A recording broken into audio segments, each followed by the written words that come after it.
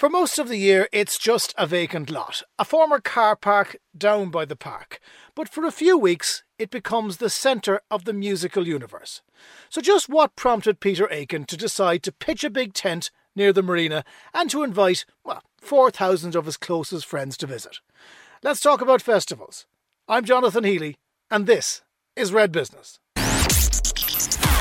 Red Business with Jonathan Healy. Teams work better when you simplify the game. Search Vodafone One Net Business today. And I think it's gonna be a long, long time till touchdown brings me round again to find I'm not the man they think I am at home. Oh no, no, no, I'm a rocket man, burning out his fuse out here alone. Elton John there, the biggest of the names at this year's Marquee. Now, there was a time when people in Cork used to have to rely on radio stations to hold big outdoor gigs in places like the Lee Fields. There was the time when Páirc Uí Chaoimh would host festivals and concerts, but then it all stopped. And for a few grim years, Cork didn't have any big gigs. The arrival of the Marquee changed that, because not only did live music return, but the business that accompanies those gigs also came back, benefiting pubs and restaurants and hotels and even humble chip vans. The Marquee was the brainchild of promoter Peter Aiken. I caught up with him recently, hands-on, at a gig in the Marquee. Red Business with Jonathan Healy. Never miss an opportunity when you simplify the game. Search Vodafone One Net Business today. Tell me about the genesis of this. Where did you get the idea for the big tent? I suppose it came around, it was the Cork were doing the Year of Culture 12 years ago, and I knew some of the people in the board that were trying to put together entertainment, and I was talking to them, and I come up with a couple of acts, and they thought that one or two of them were okay, but there was a couple that didn't want to be, they didn't want them. I think it might have been, it was a country act that I wanted to bring in, and then there's something else they questioned, and it was just, I just thought, it wasn't like they were questioning me, they were just questioning, did I think that particular act would work, or did I think that this would fit with the programme they had? So after about a week or two of that, I decided then that maybe I should do it my own, and that's where it came about. And how many gigs did you have in that first run at it? I think we had 12, with 12 gigs, because nobody, it's hard, not that it's difficult, but it was sort of, because initially I was only going to do 3 or 4 gigs with the City of Culture, and then a couple of other artists asked me to do it, so then it ended up doing like 12 or 13 gigs. It was over a 3-week period. Cork didn't have a venue like this, and it was a major drawback, because we remember the big gigs in the park over the years, the Lark by the Lee. There was no real venue. There was, when you think about it, looking back, the city was probably screaming out for something like this. And I think a lot of other cities are crying out for a venue. Galway, I think a venue would work. I think a venue in Cork would work. But you think of the people who had the vision to build the Cork Opera House, how far ahead they were, or when the original Páirc Uí Chaoimh was built, how far they were ahead of the rest of Europe when they built that stadium. It was a magnificent stadium to build in the day they built it. And Cork Opera House was a great theatre to build that there. So there was no progression after that with the Cork Opera House. It would have been, or even Cork City Hall was a great venue. But there was no progression as the bands changed and production changed. Unfortunately, there was nobody who had the vision to do City Hall or the vision to do Cork available at that time to build something of that standard. What is it like to try and convince acts to come here? Because obviously all the guys who are listed on the poster here beside us, they're all on the circuit, they're performing. Like the biggest act probably this year is going to be either Bryan Adams or Elton John. Well, I think Elton John, the fact that he's come, this is his 4th visit back. Does he really like it here? He loves it, but he's playing arenas in America, big, huge 20,000 arenas, and he's playing football stadiums in England at the moment. And then he comes here and he plays. This will be the smallest gig he's done this year. It always is the smallest gig he does every year. I think the first year when we had Diana Ross, that was a big calling card to have her here. And I think over the years, Bob Dylan, Roger Waters, Rod Stewart, they've all they're all internationally. Anywhere you go in the world, people know those names. And then the fact that when you look at it this year, how strong Irish acts are, from Picture that's selling 10,000 tickets, the Coronas, Walking on Cars, Gavin James, Nathan Carter, Al Porter, Tommy Tiernan. we hadn't got that strength of Irish acts 12 years ago. Is that unusual? I mean, you're obviously in this game, and your dad was in the game before you. That we have that level of talent coming through that's appreciated. Well, I think it's always been, like back in the 70s, like we had Rory and we had, Thin Lizzy, and there's always, that's a great thing about Ireland, is that when you get acts that are popular in the UK, because it's our nearest neighbours and it's the sort of the home of music, you could say, going back to the Beatles and the Stones, you could say that Ireland has really, punched way above its weight for the size of the country, the talent that we've produced over the years, The business of gigs has changed a lot, though, and most artists now make their money from tours. The days of making money off album sales, they're all gone. What impact has that had on the way bands operate, on the way that promoters like yourself operate? Well, I think that I think good songs will always make money. You can look at the record sales for Adele, or you can look at the record sales for Ed Sheeran, and and you can look at the relaunch of the good music never goes away, and they're always going to make money at it. It's just touring is much more sophisticated now than it was, and bands like to tour in a certain type of style, but also that Europe used to be just a few countries, but now it's a huge, there's so many new territories have opened up, so many new arenas, so many new stadiums. And is that making it more difficult to bring acts from here anyway? But I mean, the acts have got a fixed price in their head, and if they're getting so much for playing an arena in Paris, they're going to want in and around that the same figure to play in Dublin. They're not coming to Dublin saying we'll give you a special discount. And is that hard, because obviously the expectation here is that people are happy to pay 100 quid, maybe at a push 120 for the bigger gigs. They're not going to pay more than that. Do some bands want more than that? No, I don't think there's ever been an act that an act wouldn't come because based on ticket prices. I mean, ticket prices compared to other, it's always been relatively. I think the ticket prices are good value. I think that when people pay for cinema tickets, and they could be watching a brand new movie, one of these so-called blockbusters that a lot of the times fail to deliver, I think that the cinema price, when you go to the cinema that night, that could be on 5,000 screens around the world, but when you go to the gig, that's the only place you can see it that night. And the artists, I've gone to the movies a lot, and I've gone to theatre and different musicals and that, but I do think the concert, whether it's a rock concert or it's a pop concert, I do think it delivers on the ticket price for the shows they put on. Where we're sitting right now, we're sandwiched between the tent that is the Marquee and the brand new Páirc Uí Chaoimh, which is out the other side, basked in sunlight. There's going to be gigs in there. They told us on RedBusiness already there's going to be 2 gigs next summer. You're not going to tell me who they are, sure you're not? Well, I might be involved in it. What is the draw of the park going to be, do you think? Well, I think they've built a magnificent stadium. It looks like it's going to be very well finished. I think they've got the population.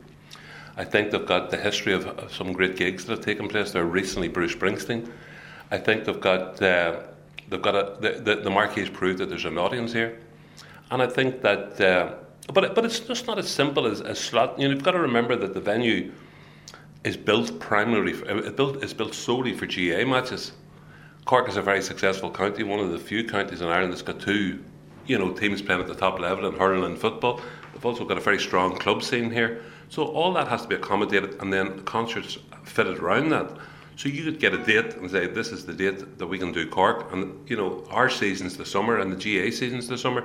It's not as straightforward as just saying a band's not going to change all its schedule to fit us in. They're going to fit in Wembley Stadium, they're going to fill in Paris, they're going to fill in Berlin, and then we have to fit around that. Sometimes we might end up with a midweek, or we might end up with, and a big band coming to Ireland, are they capable of doing a big show in Dublin and a big show in Cork, So we shouldn't get our hopes up that it'll be full all the time, but we'll get a few. Be optimistic and say that, while there was a lot of gigs in Páirc Uí Chaoimh over the years, and there is a lot of big gigs going to Dublin, but, these stadiums, they're over the years, there's been a lot of available dates in both the big stadiums in Dublin that haven't been used, The one thing that's changed in the last few weeks after Manchester is that security element of it. And I remember we were just talking about it today with somebody else, that there's now armed Gardaí standing around. Is that after changing things completely? Well, I think it's you can never underestimate the public spirit, having grown up in Belfast. I remember we did a concert with Rory Gallagher in Belfast in 1972, and the concert was at 11 o'clock in the day, but that was normal to us. Yeah, it is. It is a big worry, but it's not just a worry for concerts. It's a worry for everywhere. Airport. This is the new reality that we face into is that security, armed police, more Garda, more checks. It's a fact of life, and it's not gonna stop. It's gonna be there forever. I imagine. People will get used to it. I don't know if people get used to it. You've got to be careful as a concert promoter or an event organizer that we have enough staff to deal with. We don't put people off with long queues and checking. I mean, people nowadays, when I heard them complain about Dublin Airport today, like if there's a 20-minute queue, there's ructions about it, So you've always got to be aware of it. You've got to be aware that it takes a big effort to go to a show. You have to understand that sometimes people, they make an effort. They don't want to stay at home. Everybody's got Netflix, they've got Sky Sports, they've got live rugby on, soccer, Gaelic. It's on every night. You switch on the television. I used to remember the FA Cup was a big thing, or the All Ireland final. It was the only thing on television. But now, it's just, if you want to do something, the new generation, if you want to do something, you can do it instantly. And that's not just for kids, that's for all of us. Everything's instant now. So the concert is a different experience, and it's a big effort to go to a concert. So you've got to make sure that you have enough, if we're going to search people, if they're going to do this, if this is going to happen, that we have enough people to do it, and we have enough people to alleviate people's fears, This has been the family business. Your dad, Jim, was an expert and one of the leaders as well. Yeah. What do you think he'd make of the scene as it is now? I mean, is it very different, or is it the just slightly bigger, more lights? I think he would. I mean, he was promoting, and he left teaching to promote in the late 60s, and I think 1965 he became a fully fledged promoter. And then the trouble started, so that was some shock to him. He couldn't go back to teaching, and so I think he'd love it the way it's progressed, and the fact that he was one of the pioneers in Europe of it, and he still talked about it a lot, and he's still seen as one of the good guys. Which is an industry where I suppose some of them aren't seen as good guys. It's a good legacy to leave. I mean, most of the people that I've come into contact with they are really pretty decent guys. It's just that, and the artists are the most remarkable of all. The local community around here. I mean, you're a promoter. You bring a venue. You bring the artist. But the spin-off is huge. I mean, it baffles the mind as to how much money is brought into this local economy, doesn't it? Yeah, well, it's hard to understand. I mean, when we did the big gig up in Thomond Park, and I think we 24,000 at Elton John, and they got one of the big accountancy firms to do it, and they come back, whatever they were looking for, the reason they wanted this, but they come back and they had judged that 24,000 people at a big outdoor concert in Thomond Park was in and around 10 million it was worth. But all these things, the football, sporting events, but I think the per head spend, I think if I heard this, and I can't be 100% sure, but I think the per head spend at a concert compared to a big sporting event is twice at a concert. Yeah. And the plan is to keep this going. There's no plan to stop the Marquee. Well, it will be next year. Yeah, hopefully it'll be next year. But I mean, you can see the way cities expand all over the world, and eventually it's going to expand down here. It's a beautiful part of beautiful part of Cork all around here, and someday there's going to be houses here and apartments, and won't be any room to do it, Because this used to be where we're sitting right now, the lot where they stored all the Ford Cortinas and the Fiestas as they were getting ready to send them out. Down here one time, bought a car out of here years ago. He didn't know me outfitted it. You were very familiar with the site then. The other last question I have to ask you: what happens to this tent when you're finished here? Does it go on to another gig? It goes on to another gig, yeah. They're all over the world, these fellas putting these tents up. It's the same firm do them for all big festivals. They do them in America, everywhere. These guys specialise in these type of music events. Do you enjoy it, Peter? I mean, like everybody, if we go to a concert, right, it's a night out. Yeah. We go away for a couple of drinks. Yeah. You never get to enjoy a gig that way. So I go to gigs. I go to other gigs as well. I go to gigs. I mean, the kids would even say to me that every time we went to America, it was a busman's holiday. I mean, that's what I enjoy going to. But yeah, I mean, you enjoy the first and foremost, you want the artist to enjoy it. Secondly, you want you want to see the fans really enjoy it and the appreciation that they can have for it. And then thirdly, probably the most enjoyable part is driving away from it. When it's all gone well, that is a very enjoyable feeling. Red Business with Jonathan Healy. Never miss an opportunity when you simplify the game. Search Vodafone One Net Business today. The Marquee has become such a big part of the summer in Cork, and it of course is really, really a success again this year, and my thanks to Peter Aiken for talking to us. But there's a lot else on as well, so let's talk about the other festivals that are happening around Cork this summer, and more importantly the business end of them. And to that end we speak with Lorraine May, who is the organiser for the Cork Midsummer Festival. Hello, Lorraine. Hello. We also have Ernest Cantillon, who is a businessman and organiser of, amongst other things, the Cork Dessert Festival. Hello. You didn't bring any desserts, I note. No, apologies, all sold out. All sold out. We'll talk more about that and where we can get our hands on them next week. And also, we have got with us Siobhan McCarthy, who is with the Cork Craft and Design Festival. Siobhan, hello. Hello. I am intrigued, and we're going to come back to each of the festivals in turn. But I want to go. Midsummer Festival is in full We're right flow. in the middle of it. We are Midsummer's Day, the longest day of the year. Tell us about the genesis of it. I mean, it's been going for years, but what's the rationale behind it? How do you make it viable? Really? Sure. Well, the festival started in '96 actually, and it was an initiative of Cork City Council and loads of the arts organisations in the city who decided they wanted to organise a summer festival to really showcase and platform everything that's happening in Cork, because there really is so much happening here. It's got such a rich cultural life. And it's evolved since then, but it's kept that partnership model. So we work in partnership with 50 programming partners in the city, and that's just the programmers. And we create every year a 10-day festival. It's one of the largest arts festivals now in Ireland, and certainly Cork's biggest celebration of culture. And we specialise in premiering kind of new work in locations as diverse as theatres and galleries to churches, streets, Spike Island, Kirkadurk are out there at the moment doing a show out there as well. We do shows for all ages. We do participative work. We do new work. We platform Cork artists. And we always try and bring to life some of that magic of Midsummer as well. So how do you pay for all of this? Because, you're not in it to make a huge amount of profit, I'm guessing. Sure, no. So how do you go about making sure that everybody who commits time or who puts on a show gets the right money for that work? Yeah. Well, the festival is reliant, first of all, on our funders. So we get core funding from the Arts Council, Cork City Council and Fáilte Ireland. And then we're really reliant on our brilliant sponsors. We have lots of business partners in the city. Heineken Light are our beer partners. We work with all the hotels in the city. In terms of some of our events, we might kind of build them up with sponsorship. So we start with a certain level of funding. And this year, actually opening today, we have a giant moon installation going in CIT.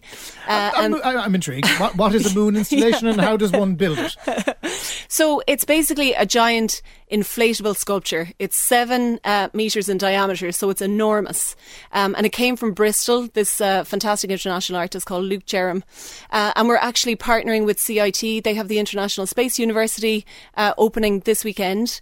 And as part of that, there seemed to be a really natural fit between arts and culture, and that overlap between science and arts as well. And between us, we're kind of bringing this to Cork with our partners, O'Flynn Exams and JCD Group. And that's where you need all these people to make something come to life. That's where the money comes from. Okay, yeah. Let's talk about the Craft Design Festival. Siobhan, tell us a little bit about how that came about. Great. So Cork Craft Month started in 2009. This is going to be our 8th Cork Craft Month, kicking off in August. It's basically... Cork Craft and Design is a membership organisation of professional craftspeople all over Cork City and County. So it's a way of them promoting their work, meeting their customers, opening up their studios and just exhibiting what they do. So again, it's important to them because this is the core product that they're trying to sell. So that if they've nowhere to show it. That's correct. Yeah. And because we are dealing with lots of small creative enterprises, we get our funding through the local enterprise offices, Cork City Council and Fáilte Ireland Design and Crafts Council. And how much product is shifted during an event like this? Because that's probably the main reason why people get involved. Yes, it's great to showcase it, but at the end of the day they have to pay the bills. Yeah. Last year in 2016, the craftspeople themselves sold approximately €36,000 worth of craft in the month of August. So for small local enterprises, that's a huge boost to their income. And then beyond that, people may commission something, they may discover a designer or a craftsperson and go back and visit them at another time of the year. So really it keeps those small enterprises ticking over. Okay, so again, big for them and a great exactly. I suppose a great initiative. Ernest Cantillon, you own a host of pubs around town. You do lots of different festivals as well. Oktoberfest, the Burger Festival, all that kind of stuff. Does it make a lot of money? I suppose we've come at it from a different model. Originally we would have done big outdoor festivals like Cork Food Fest, which was in Taste Fest, which was in the Fitzgerald's Park. We did it for a couple of years, and I was involved in starting off Oktoberfest. And I suppose the downside of those is that people go from the bars and restaurants out to those. So effectively it's almost competing as opposed to collaborating. You're taking people out of your own pubs. Yeah. So, but citywide. So I decided, but that's not a great idea. Yes, not the best as a business podcast. Yeah. So I figured that out. The downside is that sometimes festivals aren't necessarily sustainable, and you can only get so many sponsors, so many festivals. So what we did is we would start them off on a small scale. Myself and my business partner, we have a thing called Festival Cork. We sponsored ourselves, and in the hope that if a festival, we're given 1 or 2 years, and then if it grows, it might be self-sustainable. So, as you named some of them, we started off with Cork Whisky Festival, so we've had 2 of them, and it still doesn't make any money, but it nearly washed its face this year, because last year we dealt with all the local guys, like Hyde Whisky and West Cork Distillers, and then suddenly Jemison said, "Geez, what's going on in town?" And Diageo had a new Whisky Roanco, and they came and launched it at it, so suddenly the big guys kind of got interested.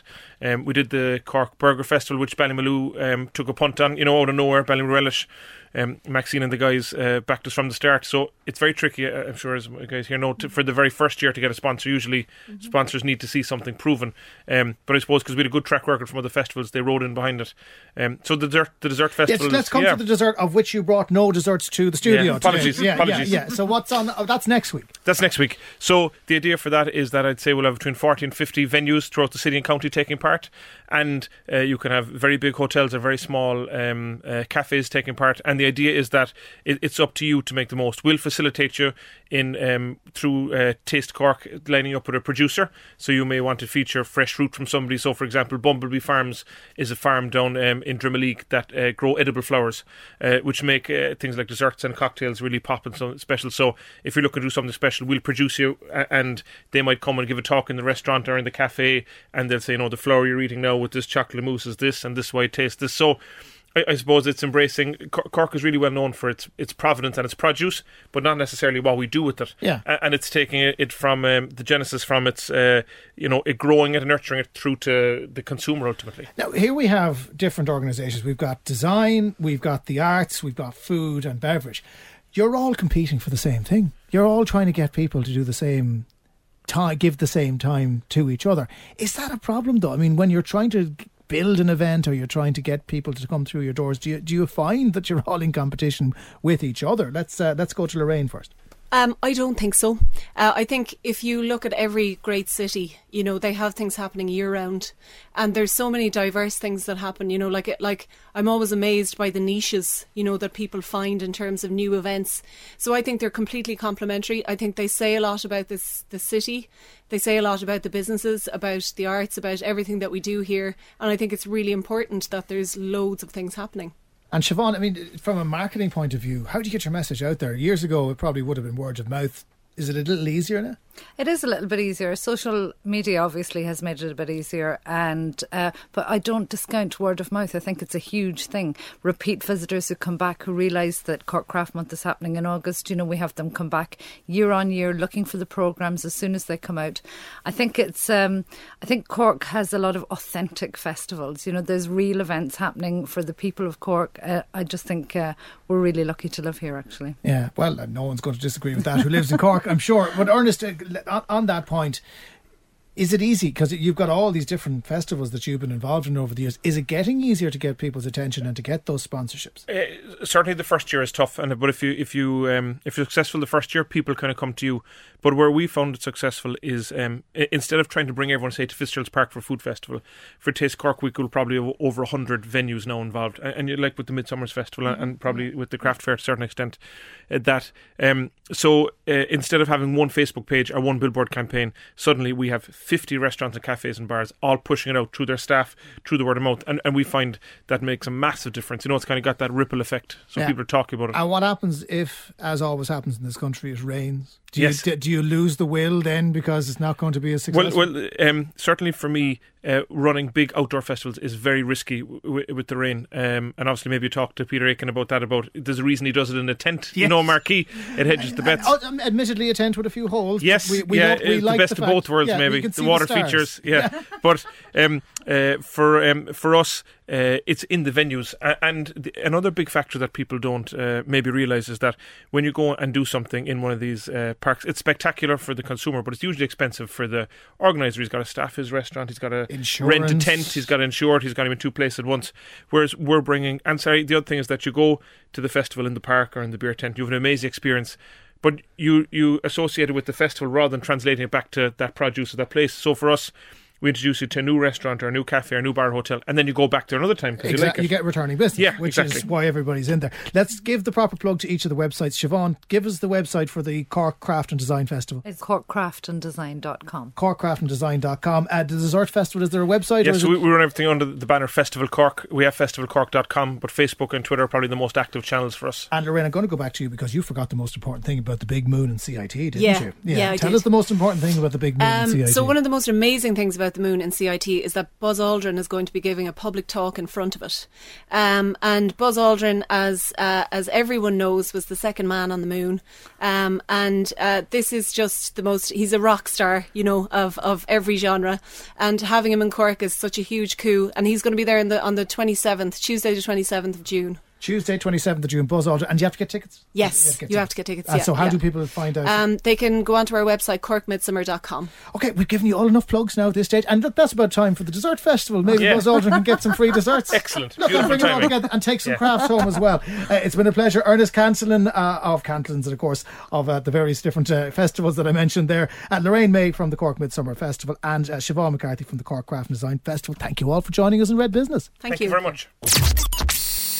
Red Business with Jonathan Healy. Want to simplify how you work? Combine all your lines of communication with Vodafone One Net Business. My thanks to all of my guests for taking the time to talk to us, and good luck with all those festivals. Here's hoping the weather stays good. If you want more from Red Business, you can visit the website redfm.ie and you can subscribe on iTunes. A bit more Elton John to finish up. We'll catch you on the next one. Blue jean baby, LA lady, seamstress for the band, pretty eye, pirate smile, you marry a music man, ballerina, you must have seen her dancing in the sand. Now she's in me, always with me, tiny dancer in my hand.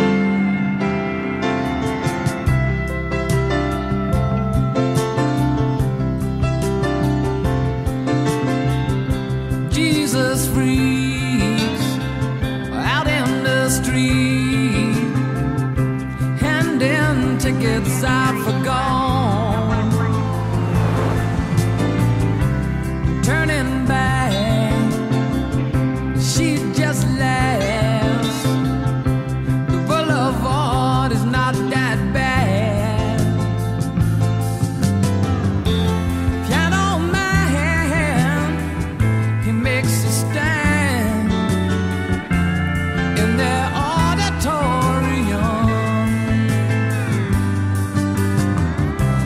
looking on. She sings the songs, the words she knows, June she hums.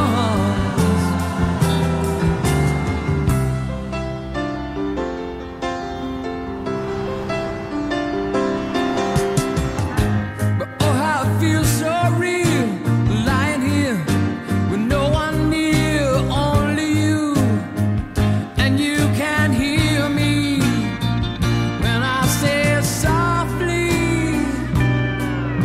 slowly. Hold me closer, tiny dancer. Count the headlights on the highway. Lay me down in the sheets of land.